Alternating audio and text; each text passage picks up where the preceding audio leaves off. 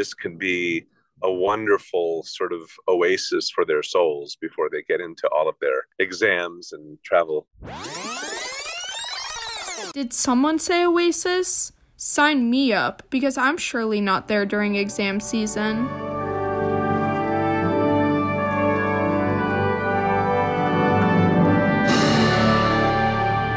From the Daily Northwestern, I'm Erica Schmidt, and this is not your average podcast. It's a cheery one for the Daily Northwestern's 2022 Holiday Guide. Director of Music at Alice Millar Chapel and conductor Stephen Altop runs a festival of lessons and carols, a Christmas music-filled performance free to all of the community every year at Alice Millar. It dates back to 19th century England, this festival of lessons and carols, where they have lessons, meaning Bible verses that relate to the Christmas story, and music that goes with those verses. Each year, the music alternates between modern and classical Christmas songs, with 9 readings to accompany the tunes.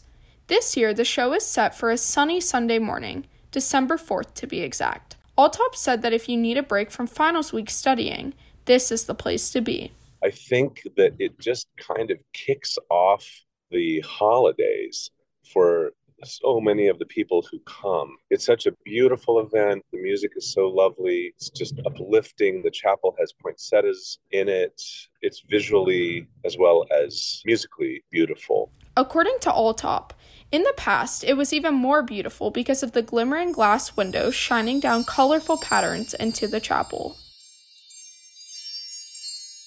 Assistant conductor and choir member Drew Ritchie said choir members go beyond the being community. The event is made up of a choir, a chamber orchestra, and the professional Millar Brass Ensemble. This choir is really unique because there are people that are studying voice or studying music in this choir, but also there's lots of people that are not studying music or studying voice in this choir. So it's very versatile and varied in that way. Alice Millar choir member and Weinberg Jr. Avery Muniz said the show holds a special place in her heart because it has become a tradition for her. This is her 3rd year performing. She is especially pumped to sing a certain Christmas tune. I think universally throughout the choir right now, the favorite song is There Is No Rose by John Joubert. And it's a beautiful, very light piece. And we're going to be singing it around the entire congregation, like circling around them in Alice Millar Chapel, which is something we do every year with one of our songs.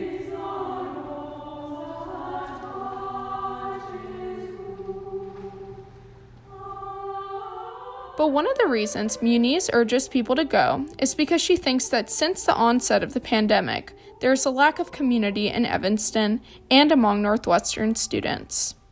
I feel like being able to experience music together in the same space and a live performance is such an important, tangible experience that we haven't had a lot of in the last 2 or 3 years. Richie said that he is excited to see the final product from all the rehearsals and preparations they made. There's definitely a feeling of relief because it's a lot of work to put on a concert of this magnitude. And so when we get to the final performance on Sunday, and we had a dress rehearsal the day before, and we had rehearsals the week, and we're all just kind of hanging in there with finals, it's a big relief, we made it moment.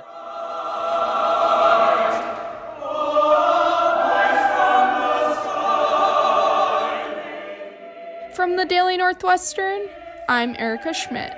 Thanks for listening to our special Holiday Guide episode. This episode was reported and produced by me.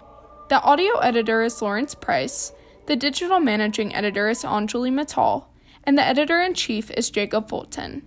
Make sure to subscribe to the Daily Northwestern's podcasts on Spotify, Apple Podcasts, or SoundCloud. I hope you have a merry and bright holiday.